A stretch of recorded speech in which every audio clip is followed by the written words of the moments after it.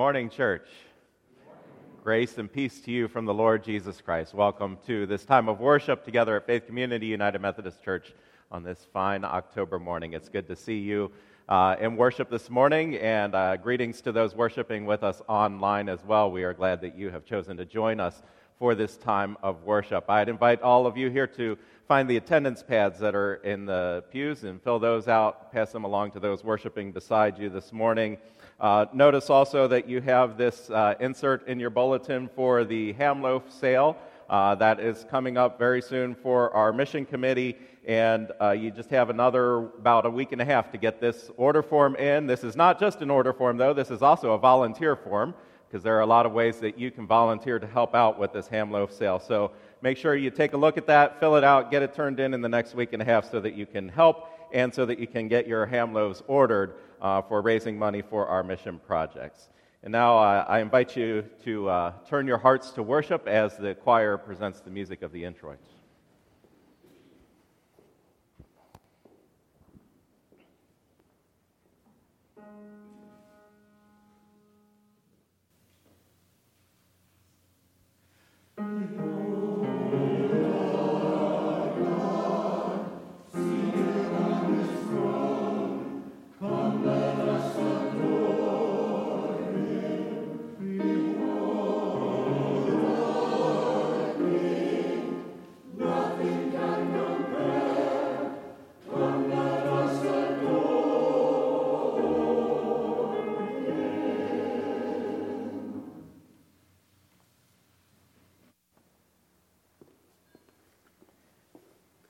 Please rise as you are able for today's call to worship. God is gathering us from many different places. No one is worthy, but all are invited. God lifts us up when we stumble and leads us back. God cares for us with our pain and losses. We are delivered from our fears and saved from trouble. Happy are those who take refuge in a loving God.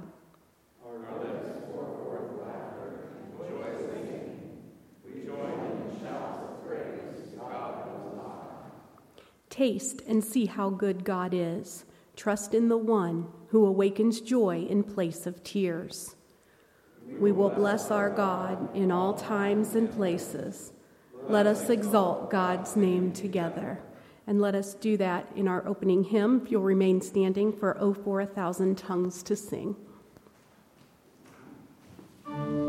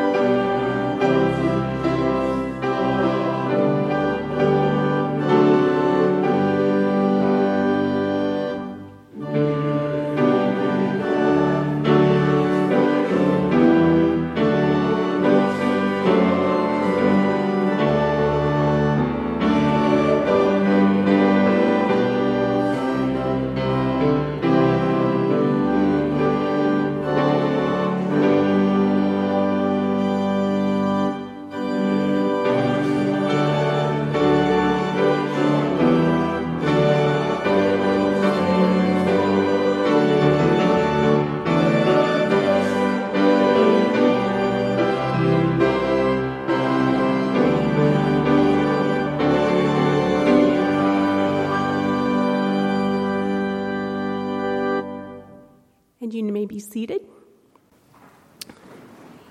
And please join me in our opening prayer that is also printed in your bulletin. Amazing God, whose claims on us are as old as creation and as new as this very moment, help us to hear you calling us, not alone that we may be healed, but that we might become instruments of healing in a hurting world. Restore to us that sight that is beyond seeing, so your church may respond with joy to the great high priest, in whose name we pray and carry out our ministry. Amen. And next is our prayer hymn, Pass Me Not, O Gentle Savior, and we are going to be singing verses 1, 2, and 3. You can stay seated.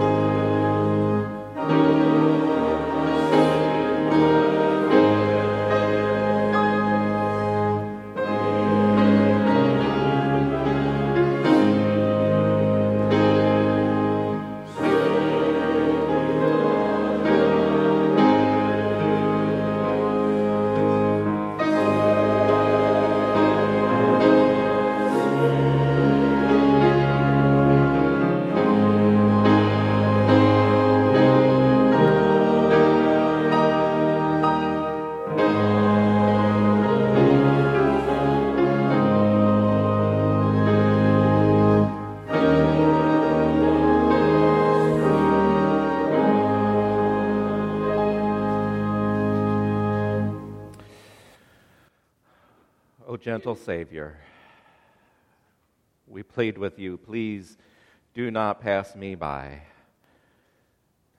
We know, Lord, that you would not pass us by, that you love each one of us here just as you love all of your children, that you have come for each one of us.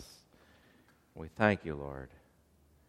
But we cry out to you in our need, pleading with you because we know that our need runs so deep.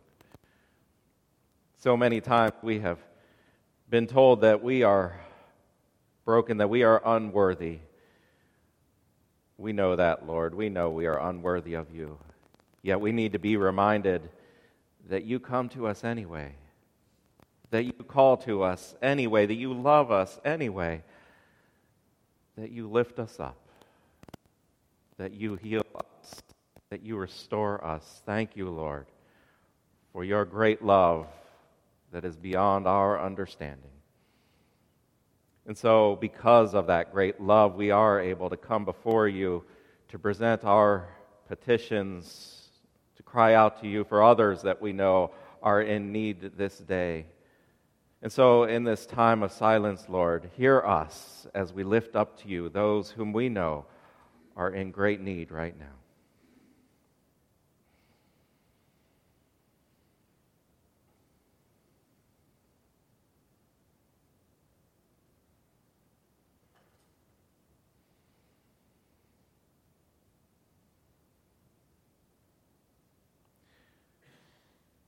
We thank you for hearing us, Lord. We thank you for being with us, not just in this time of worship, but in each moment of our lives. Even those times when we have forgotten your presence, you were there. And so turn us back to you now. Forgive us for all that we have done wrong, and empower us by your Holy Spirit so that we might live lives that are a reflection of your glory, that others might see the truth of the gospel, the truth of your amazing love for us in Jesus Christ through the way that we live, how we treat one another. Make us truly be your holy people, Lord. We pray in Jesus' name, as we offer to you now the prayer that he teaches us to pray together. Our Father, who art in heaven, hallowed be thy name. Thy kingdom come, thy will be done, on earth as it is in heaven. Give us this day our daily bread, and forgive us our sins, as we forgive those who sin against us. And lead us not into temptation, but deliver us from evil. For thine is the kingdom, and the power, and the glory forever. Amen. I invite the ushers to come forward to receive the plates as we offer ourselves to God through the giving of our tithes and our offerings.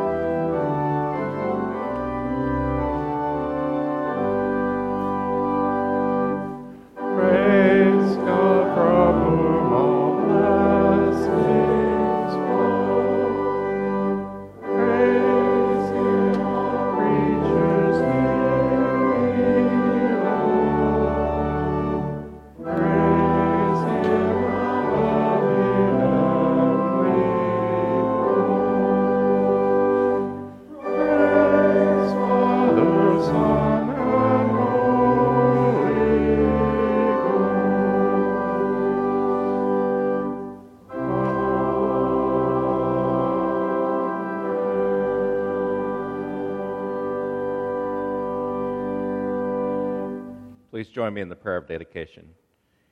Hear our prayer for all who may be helped by what we give. We offer more than money, we offer ourselves. May the sympathy and comfort we share with people in need serve to draw them closer to you. Keep us strong, that this church may give radiant witness to truth, constructive opposition to evil, and merciful redemption to those caught up in the wickedness of our times. Amen. Please remain standing for the reading of the gospel.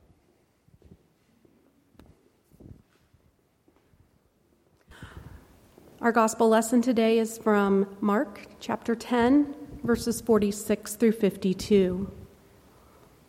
They came to Jericho. As he and his disciples and a large crowd were leaving Jericho, Bartimaeus, son of Timaeus, a blind beggar, was sitting by the roadside. When he heard that it was Jesus of Nazareth, he began to shout out and say, "Jesus, Son of David, have mercy on me." Many sternly ordered him to be quiet, but he cried out even more loudly, "Son of David, have mercy on me." Jesus stood still and said, "Call him here." And they called the blind man, saying to him, "Take heart, get up, he is calling you." So throwing off his cloak, he sprang up and came to Jesus. Then Jesus said to him, "What do you want me to do for you?" The blind man said to him, "My teacher, let me see again." Jesus said to him, "Go, your faith has made you well." Immediately he regained his sight and followed him on the way. The word of God for the people of God. Thanks be to God. Amen.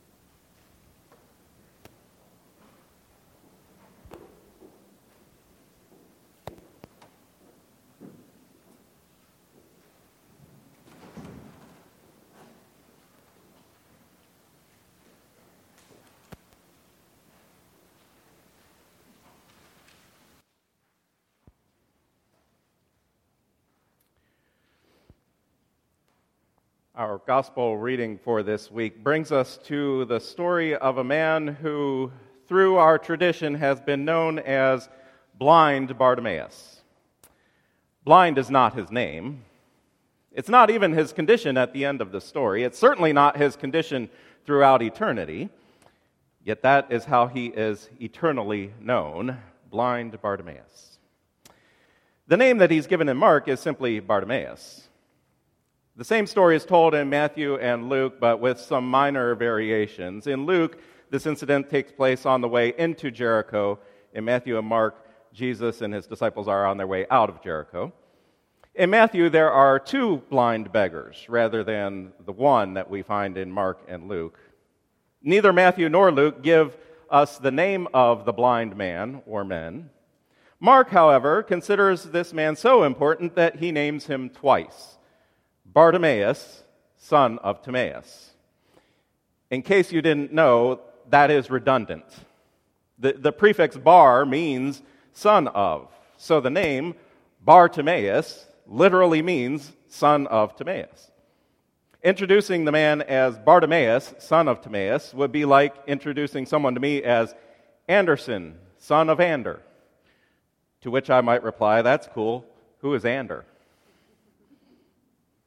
I'm not sure why Mark emphasizes this man's name in this way. Maybe Mark's audience had some knowledge of who Timaeus was. If so, that identity has been lost to history.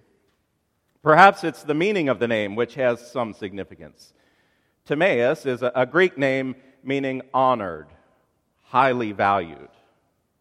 Bartimaeus, then, is the son of honor, the son of a man of high esteem.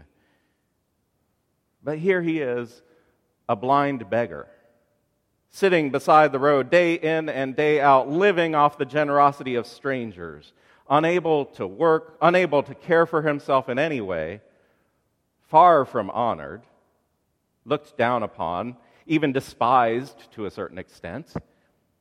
If his father had indeed been a man of prestige, that made Bartimaeus' position all the more pitiful. He was completely at the mercy of others. Mark tells us that as he sat by the roadside one day, he heard a commotion of a crowd passing by. And furthermore, he heard that Jesus of Nazareth was the cause of that commotion. It was Jesus of Nazareth whom the people were crowding around.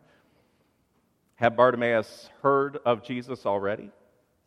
Had he heard about Jesus casting out demons? Had he heard about Jesus healing the sick? Had he heard about Jesus giving sight to a blind man like him in Bethsaida when Jesus had mixed spittle with mud and rubbed it on the man's eyes? Did Bartimaeus believe that Jesus could and would do the same for him? Or was it the Holy Spirit that spoke into his heart when he heard the name of Jesus? Is it possible that not having heard all of the other stories that had gone before, Bartimaeus simply knew by the revelation of God that this Jesus of Nazareth was the one sent from heaven to deliver God's people? Whatever it was, his faith was quite strong. He called out to Jesus, "Son of David, have mercy on me." Son of David was a messianic title, referring to the one like David who would come to deliver God's people. The Son of David would be the Messiah, who would defeat the enemies of God and reign victorious as king of the holy nation. The Son of David was the Son of glory, the true Son of honor. This story is the first time in the entire Gospel of Mark that title, Son of David, is given to Jesus. And it is given to him being shouted out by a blind man who can't even see who it is that he's calling out to.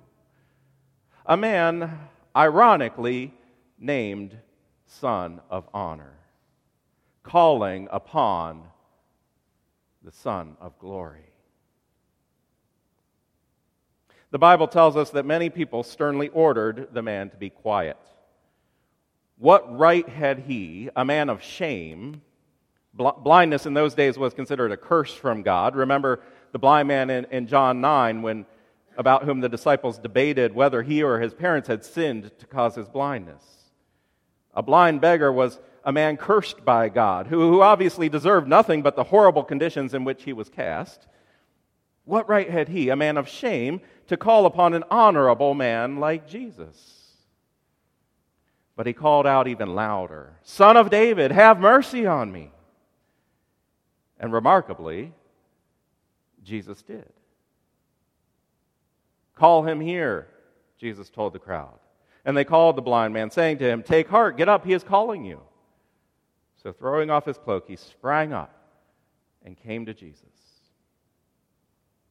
A couple of things I find interesting about this part of the story.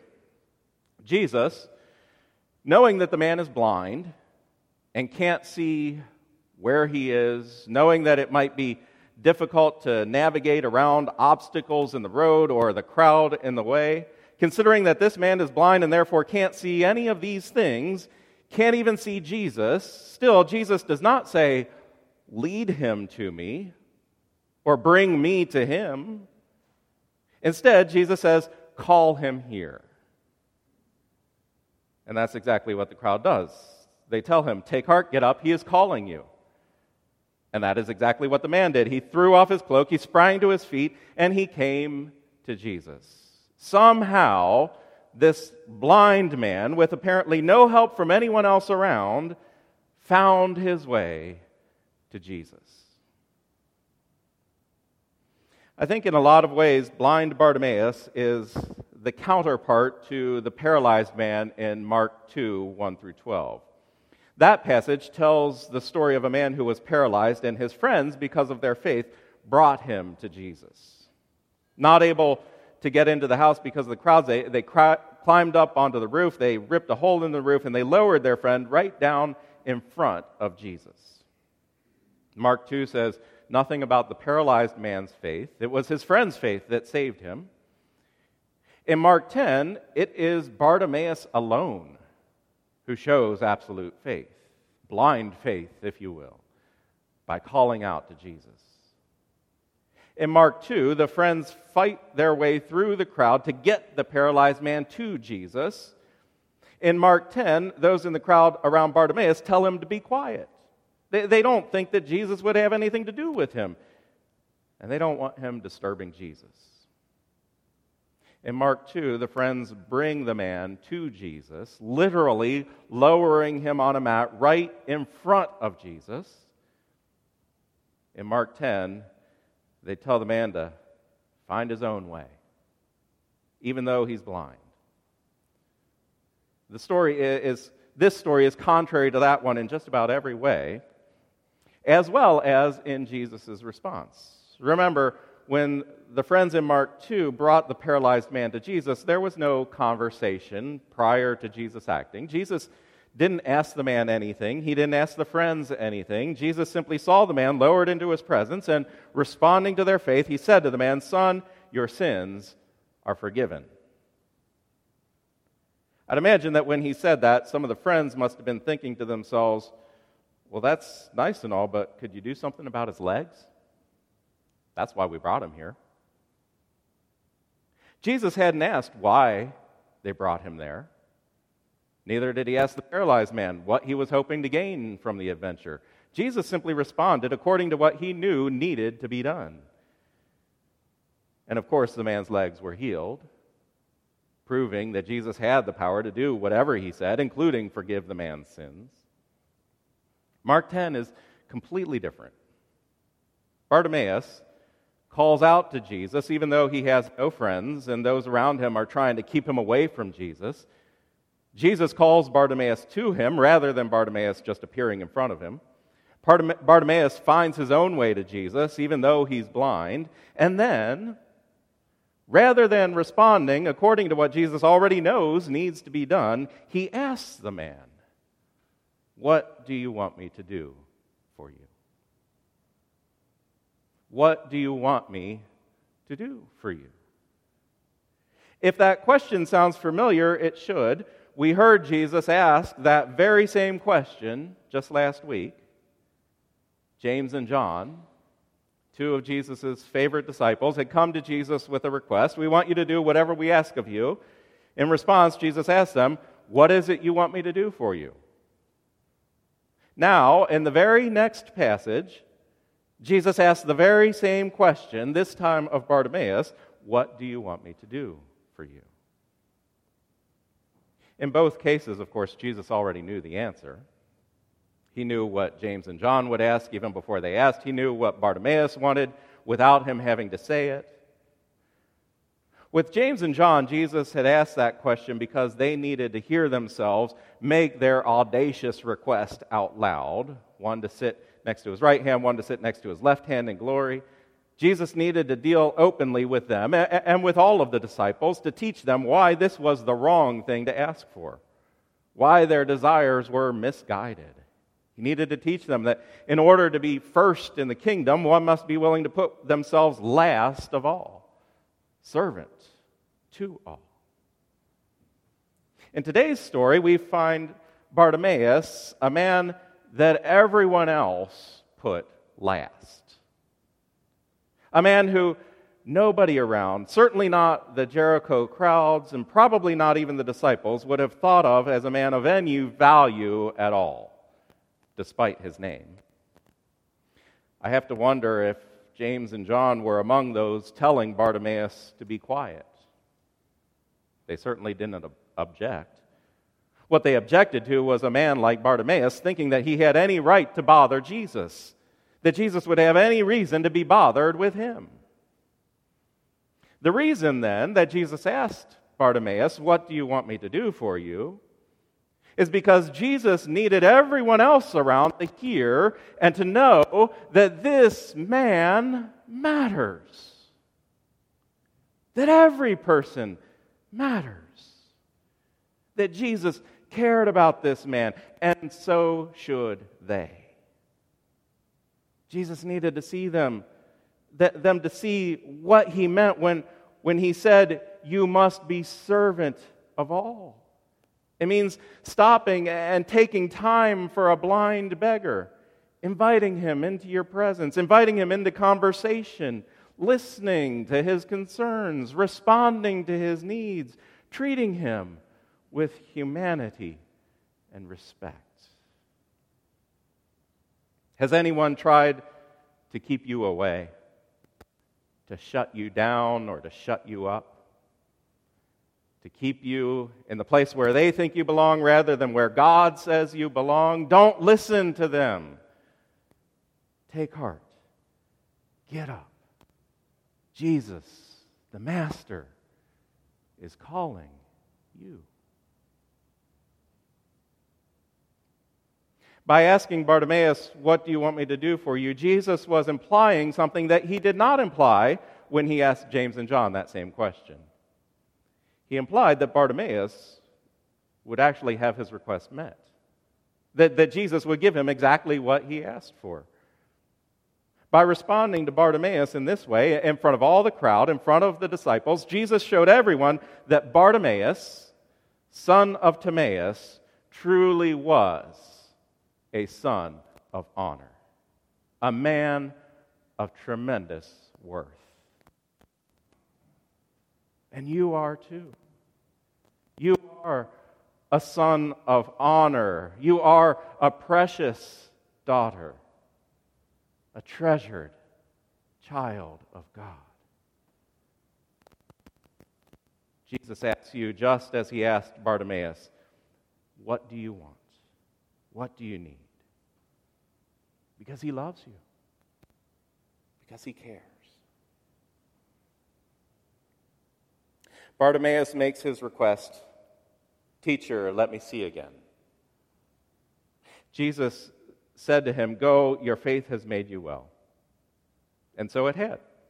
The man immediately regained his sight. Without Jesus rubbing spittle in the mud and placing it on his eyes, as he had with the man at Bethsaida, without even touching his eyes at all, Jesus simply speaks the command, and the man is made well. His sight is made clear.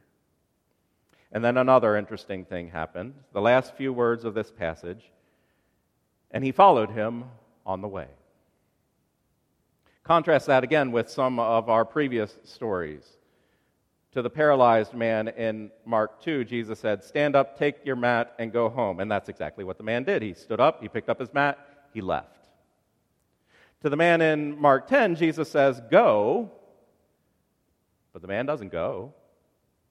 Instead, he comes and follows Jesus on the way.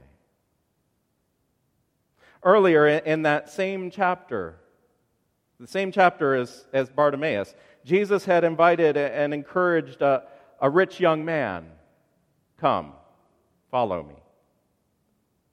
That man went away grieving because he had many possessions. He was not able to answer Christ's call because there was too much that he allowed to get in his way. Bartimaeus wouldn't let anything get in his way. He found his way to Jesus even though he was blind. There were no obstacles that were going to stop him. The rich man was weighed down by his possessions. Bartimaeus threw off his cloak when he came to Jesus. Being a blind beggar, that cloak was probably the only possession that he owned. But at the call of Jesus, he threw it off without a care so that he could come to Jesus with nothing weighing him down or holding him back. Without even being asked or told, Bartimaeus did exactly what the rich young man was unwilling to do. Jesus told the rich young man, "Come, follow me," but instead he went away grieving. Jesus told Bartimaeus, "Go," but instead he came and followed Jesus on the way. That phrase, "followed him on the way," has a particular meaning. For 2.5 chapters now, Mark has been making the point that Jesus is on his way to Jerusalem. He's on his way to the cross. In Mark 8, just after Peter made his great confession of Jesus as the Messiah, it says, "Then he began to teach them that the Son of Man must undergo great suffering and be rejected by the elders, the chief priests, and the scribes, and be killed, and after 3 days rise again." He began then teaching them, "If any want to become my followers, let them deny themselves and take up their cross and follow me." From that moment until this point, at the end of Mark 10, Jesus has been steadily moving toward Jerusalem. And this is the last story in Mark before he gets there. The very next verse begins the story of Jesus' entry into Jerusalem on Palm Sunday, an entry that would ultimately lead to the cross. So when Mark tells us at the end of this story that Bartimaeus followed him on the way, Bartimaeus wasn't just following Jesus around the countryside from one nondescript location to another. What Mark is saying is that Bartimaeus followed Jesus on the way to the cross. For that is what true discipleship is about. Not just listening to the stories of Jesus, not just learning from the teachings of Jesus, but following Jesus on the way to the cross. It means answering that call of Christ, "Pick up your cross and follow me." When Bartimaeus called out to Jesus, and Jesus told the crowd, "Call him here," they said to Bartimaeus, "Take heart, get up, he is calling you." I don't think they even really knew what they were saying. But he did. He did. The crowds, they were just astonished and impressed that a man like Jesus would condescend to invite a man like Bartimaeus into his presence.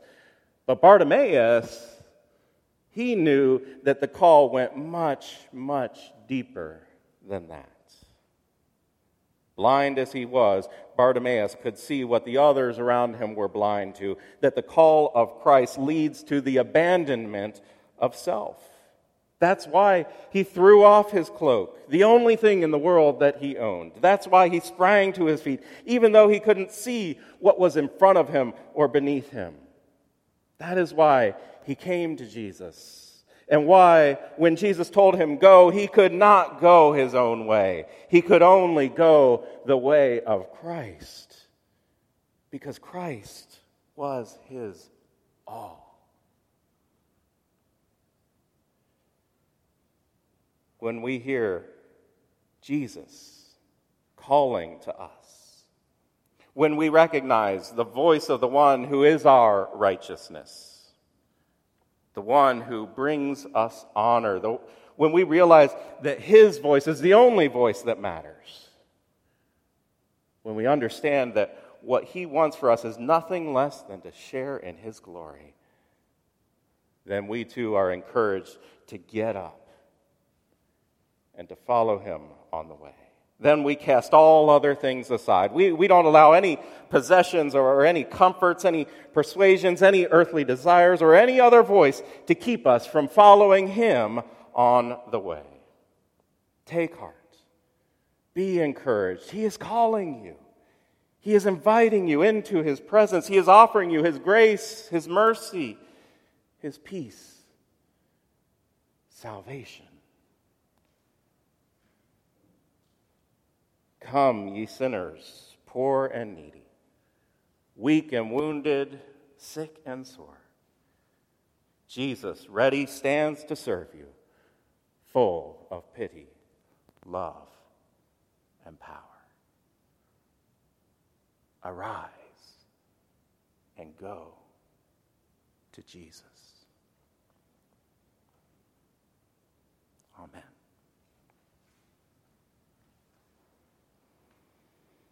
I invite you to stand as you're able for our closing hymn, which is 348 in the hymnals. Softly and tenderly, Jesus is calling.